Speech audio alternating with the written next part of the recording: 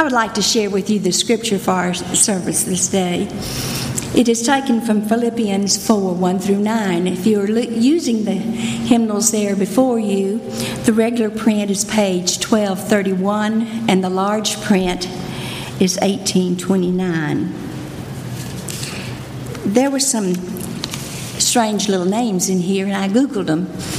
And they had several different options that you could use, and Brother Neil even offered his advice. And I took the one that I could wrap my old tongue around. So I'm going to act like I know what I'm doing when I say those, so y'all just follow along. And if you have a different, you just go right along and say it in your own mind, okay? Beginning with the first verse. Therefore, my brothers, you whom I love and long for, my joy and crown, that is how you should stand firm in the Lord, dear friends. I plead with Euodia and I plead with Syntyche to agree with each other in the Lord. Yes, and I ask you, loyal yokefellow, help these women who have contended at my side in the cause of the gospel, along with Clement and the rest of my fellow workers, whose names are in the book of life. Rejoice in the Lord always. I will say it again, rejoice. Let your gentleness be evident to all. The Lord is near. Do not be anxious about anything, but in everything, by prayer and petition, with thanksgiving, present your requests to God. And the peace of God, which transcends all understanding, will guard your hearts and your minds in Christ Jesus. Finally, brothers, whatever is true, whatever is noble, whatever is right, whatever is pure, whatever is lovely, whatever is admirable, if anything is excellent or praiseworthy, think about such things. Whatever you have learned or received or heard from me or seen in me, put it into practice, and the God of peace will be with you. May God's word bless our hearts today.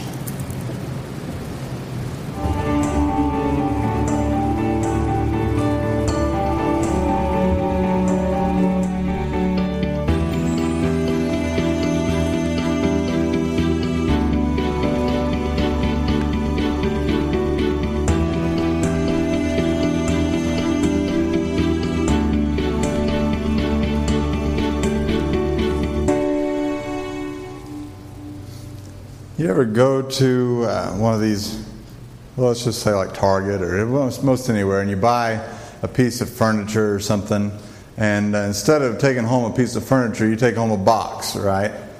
And in that box is supposed to be everything that you need to put it together. Now, how many of you are like me and think that probably the little instruction manual they have in there is not worth the time it takes to read it? All right? I thought there'd be about half of us that would say, I don't need the instructions. I can figure it out. This isn't rocket science. I hate instruction manuals, but sometimes if you go it without the instruction manuals, you run the risk of ending up with something like this. Oops. I thought I got a kick out of that. Oh, man. That's not the only thing we do that with. Sometimes we take a recipe that someone gives us and we glance at it and we say, oh yeah, I got this. And then what we take out of the oven is not what we thought we put in the oven, or a map, you glance at a map, or a friend tells you, here's how you get to my house, and you say, oh, I know where that is. Won't be a problem. Famous last words. Or we can definitely all, I think, get on board with this one. Your spouse tells you, when you come home, don't forget to get this, or don't forget to bring this, or don't forget to do this. And what's the one thing you forget that day? It'll be that. We've all done this. We've all had a boss, whether it's the boss at home or the boss at work, that gives us some instructions, and we just don't come through. And we can all relate to that. So even if you're not a Christian here today with us and you're just kind of trying to figure this whole thing out, you can also identify with this. And so you might also cut the rest of us that are Christians a little bit of slack sometimes when we don't get it all perfect when it comes to our faith. And a lot of times we Christians, we take a lot of flack for not living what we say we're supposed to be believing. And while it's true that we need to be at work on that, and that's the subject of our message today, you can also identify with us a little bit that sometimes the best intentions get lost. Is it not so for us as Christians? I mean, we hear a message on Sunday morning, and by the time we get the first NFL game on the TV, we've forgotten what the preacher was talking about. Or we do our devotion in the morning, and by the time we get to work, we pay it no heed. It seems to be this vicious cycle sometimes where we read the truth, or we get the truth, or we get instructions from somewhere, and then we fail to live it out. So what we read in Philippians and what we're going to share about that today deals with that struggle that we all have struggled with, and leaves us a great tip on how to get out of that, break out of that vicious cycle. So we're going to get to that in today's message. We're continuing with a series in the book of Philippians. And we've shared how this book wasn't originally a book. It was a letter written from the Apostle Paul to a church he had founded on one of his missionary journeys in a city called Philippi. This was a city in a Greek region, but it was a Roman stronghold. And Christianity was not particularly popular there. The Apostle Paul was persecuted for sharing the gospel when he went there. And the church that he left behind continued to face opposition and even suffering for their faith. Even so, they stayed faithful, and this letter was written by the Apostle Paul as a thank you and as a note of encouragement to the church in Philippi for running their race strong. And in this letter, he gives them some reminders about how they're supposed to live their lives, but he also says thank you, and he encourages them along the way. And so far, we've gotten through most of the book, this letter. And we've read that over the past weeks that we should make the gospel our priority. That was the first thing we talked about. We were challenged to take on the same attitude of humility and servanthood that Christ Jesus himself took on. And more recently, we talked about the motives of our faith. That our faith should be motivated by love and not by fear. That we should pursue a relationship, not just religion or legalism. And this week we dive into the first part of chapter 4, and we'll save the last part of chapter 4 for next week as we wrap up the series. But in this first part of chapter 4, well, first off, where did they come up with these names? I mean, some of these people should have lived in Ouachita Parish, right? I was talking to someone on the phone the other day that I told them that for some reason they asked me what county we were in or something. I don't know why. But I told them Ouachita. And then I thought, I better tell them how to spell that. And sure enough, they had started in spelling it with the W and as it sounds. But anyway, then Paul gets into just a whole heap of just what seems to be a hodgepodge of randomness. I don't know if you noticed that, but every verse seemed to go off in another direction, First, he asked them to be unified, to set aside the disagreements that were taking place between these two women. And he asked the church to come alongside him and to help them get back in agreement with one another. He said, look, we are together on this. We're on the same team. We need to be acting like it. Let's reconcile these two people so they can be at peace together. Then, we'll call that unity. Then he encourages them to rejoice, to take joy. Joy. Aren't these Christians, as we just said, facing suffering for their faith? And yet, not only does Paul say to rejoice, he says, and again I say rejoice. He says it twice. And usually if someone not only says it twice but points out to you that they're saying it twice, means do it. Then he says, let your gentleness be evident to all.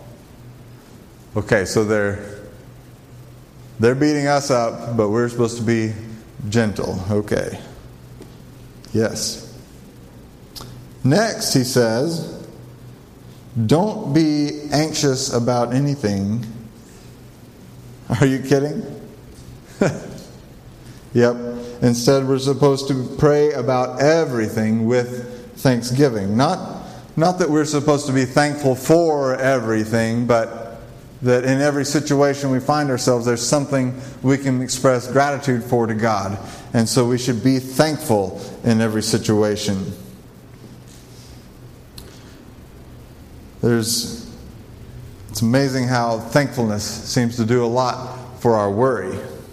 And so does peace, which the Apostle Paul says God will give us from His Spirit. The kind of peace that defies comprehension.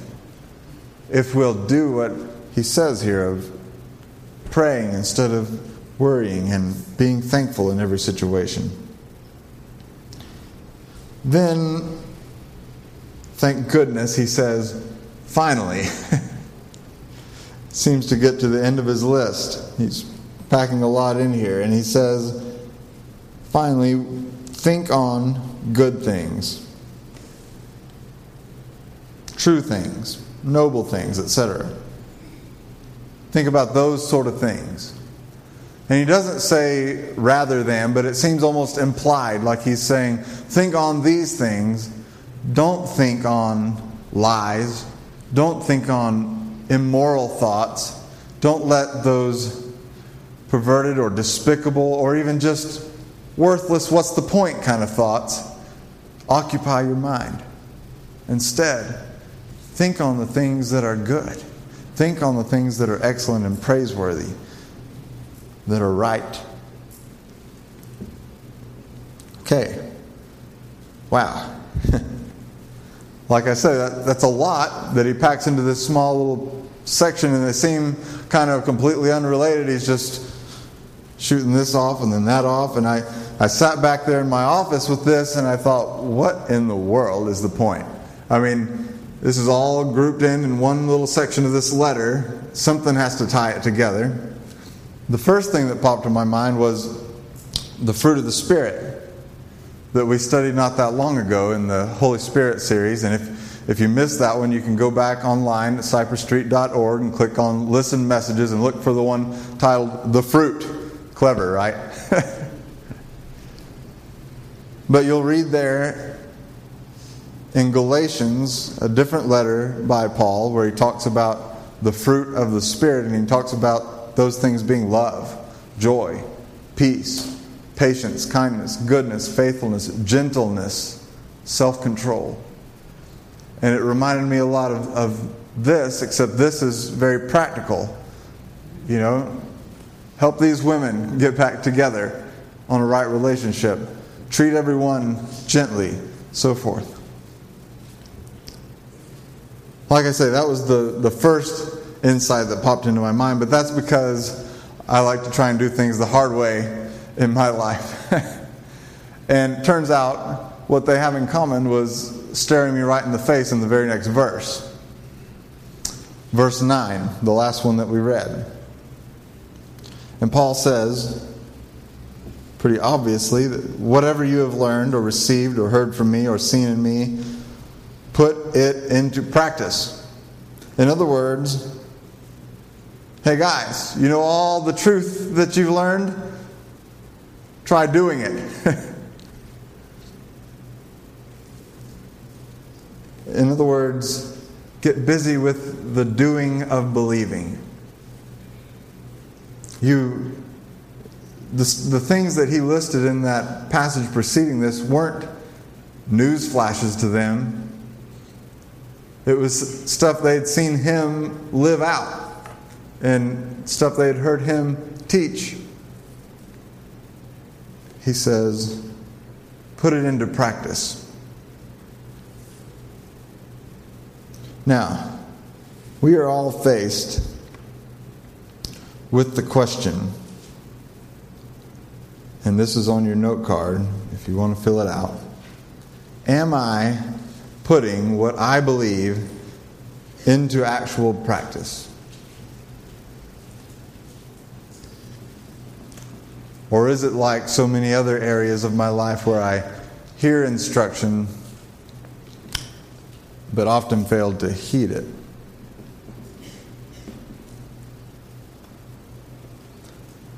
Am I putting what I believe into actual practice? Now, I promised you a great tip for breaking out of this cycle of hearing but not doing. And here it is. Brace yourselves. Just do it. Some of you are probably about ready to walk out now. This sermon was worthless. Why did we come today on this rainy day for him just to tell us, just do it?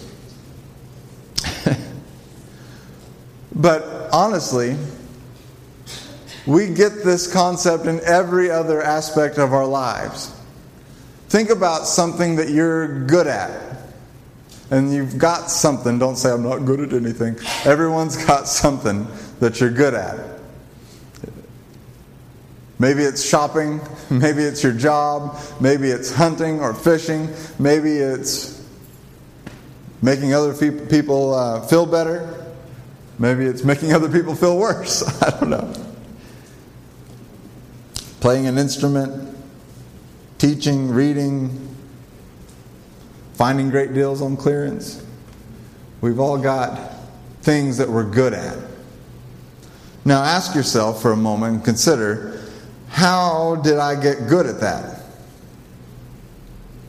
And I can promise you, if you think about it, you'll realize it wasn't a class you took.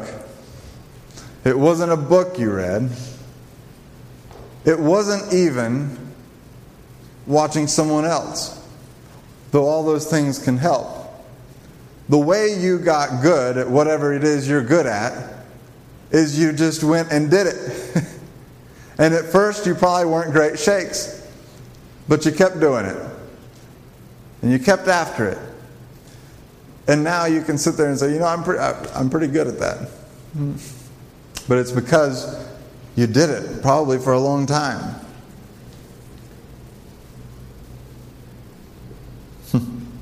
So what fooled us into thinking that our faith is any different?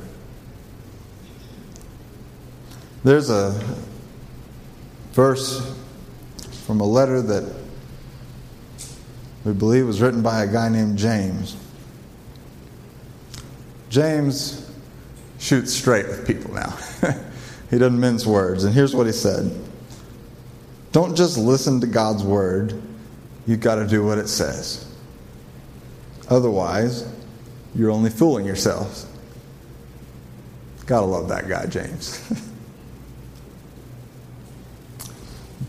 Maybe someday, if we think we can handle it, we might tackle that letter in its entirety. But it's full of little statements like that are kind of like, oh, yeah.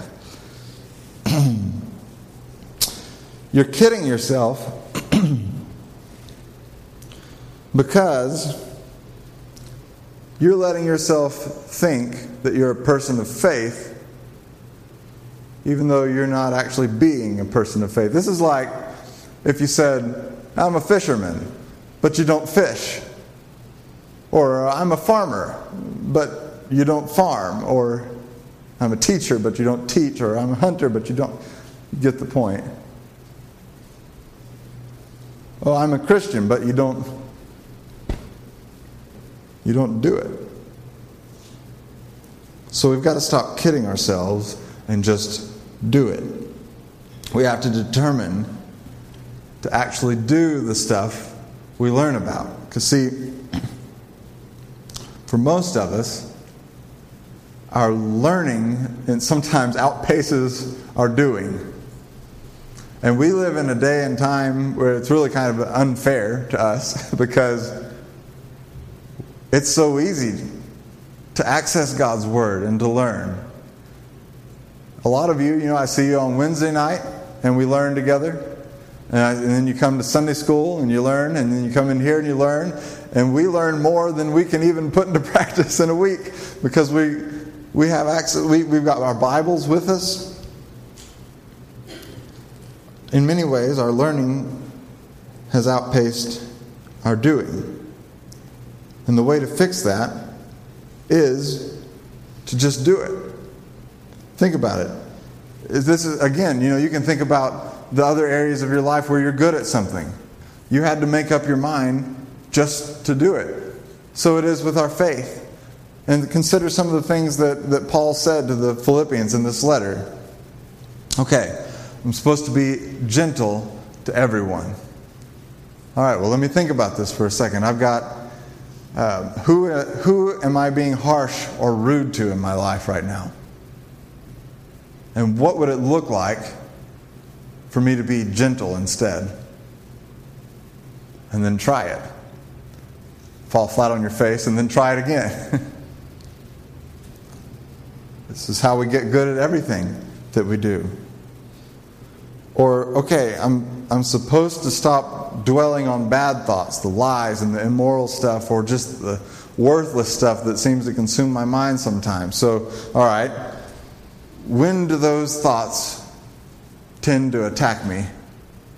When am I most prone to get full of all that worthless, negative thinking, the lies about myself, or the stuff that I know I shouldn't be thinking, or the stuff that, why in the world do I think about that stuff?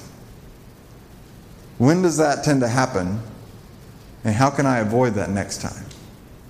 How can I be sure that I'm filling my thoughts with true, noble, right, pure, lovely, admirable, excellent, praiseworthy things instead? So see,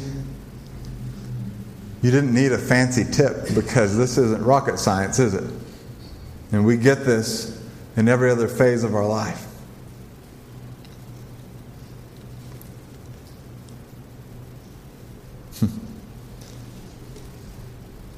So it's time we just say, just do it. In fact, why don't we all say that together? Just do it. One more time for good measure, because I think you can say it louder with some conviction this time. Just do it. All right. See, aren't you glad you came today? And then you have this little note card in your bulletin, and it says, just do it on the back, so you can put that on your mirror this week, and it can annoy you all week long. Maybe it'll annoy us until we get busy doing it. I don't mean to oversimplify this, and I know that it's hard. I mean, there's a lot of things in my life besides just my faith that I intend to do, and I sometimes lack the discipline to do it. I intend to exercise more than I do, or to cut back more than I do. I intend to see the scale going one way and it goes the other way. There's things that we intend to do, and sometimes we don't. And God understands that about us. Goodness, He understands it about us, because He's been watching us for a few thousand years, and we're not much different than the other folks that came before us, and they all seem to struggle with it too when you read about them. And so He offers us His Holy Spirit. And so we can pray to Him and ask Him to help us. But on some level or another, we do have to stop just talking about this stuff and get down to doing it, don't we? So be attentive to what God is saying to you through His Word, through encounters with other believers, through just about any situation that He might use to get your attention. Be aware of areas in your life where you're not doing quite as you ought to. And instead of just living in self-pity about that, or throwing up your hands in disgust, or just sending a prayer up, take a moment to think about it. Ask yourself, what's it going to take for me to actually do this? What's that going to look like? And then set out to just do it. I believe when we do that, Holy Spirit will be quick to help us.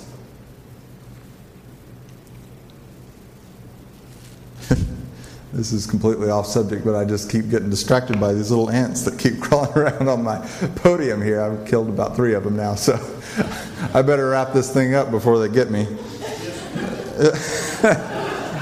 Yeah, somebody planted these ants, didn't they? Hey, we can get out a little early today. What's the first game today? The Saints playing the first game? Is that what someone's up to here? Let's pray together. Father, I thank you so much for your word. I thank you for your truth. I thank you for the many ways that you've imparted that truth to us. And Lord, we apologize. Each and every one of us here can think of times where we didn't do what we knew we ought to do. We didn't do what we knew better that we should do. So Lord, Holy Spirit, we need your help. Help us determine to just do it. To start putting forth the effort to do the things that we learn about in your word, that we're convicted about by your Spirit. And Lord, we just trust that your Holy Spirit will come alongside and help us, because goodness knows, Lord, we can't do it on our own without your help. But if we'll make a bit of effort, God, you promise to come alongside us. So that's our prayer this morning. Pray it in Jesus' name. Amen.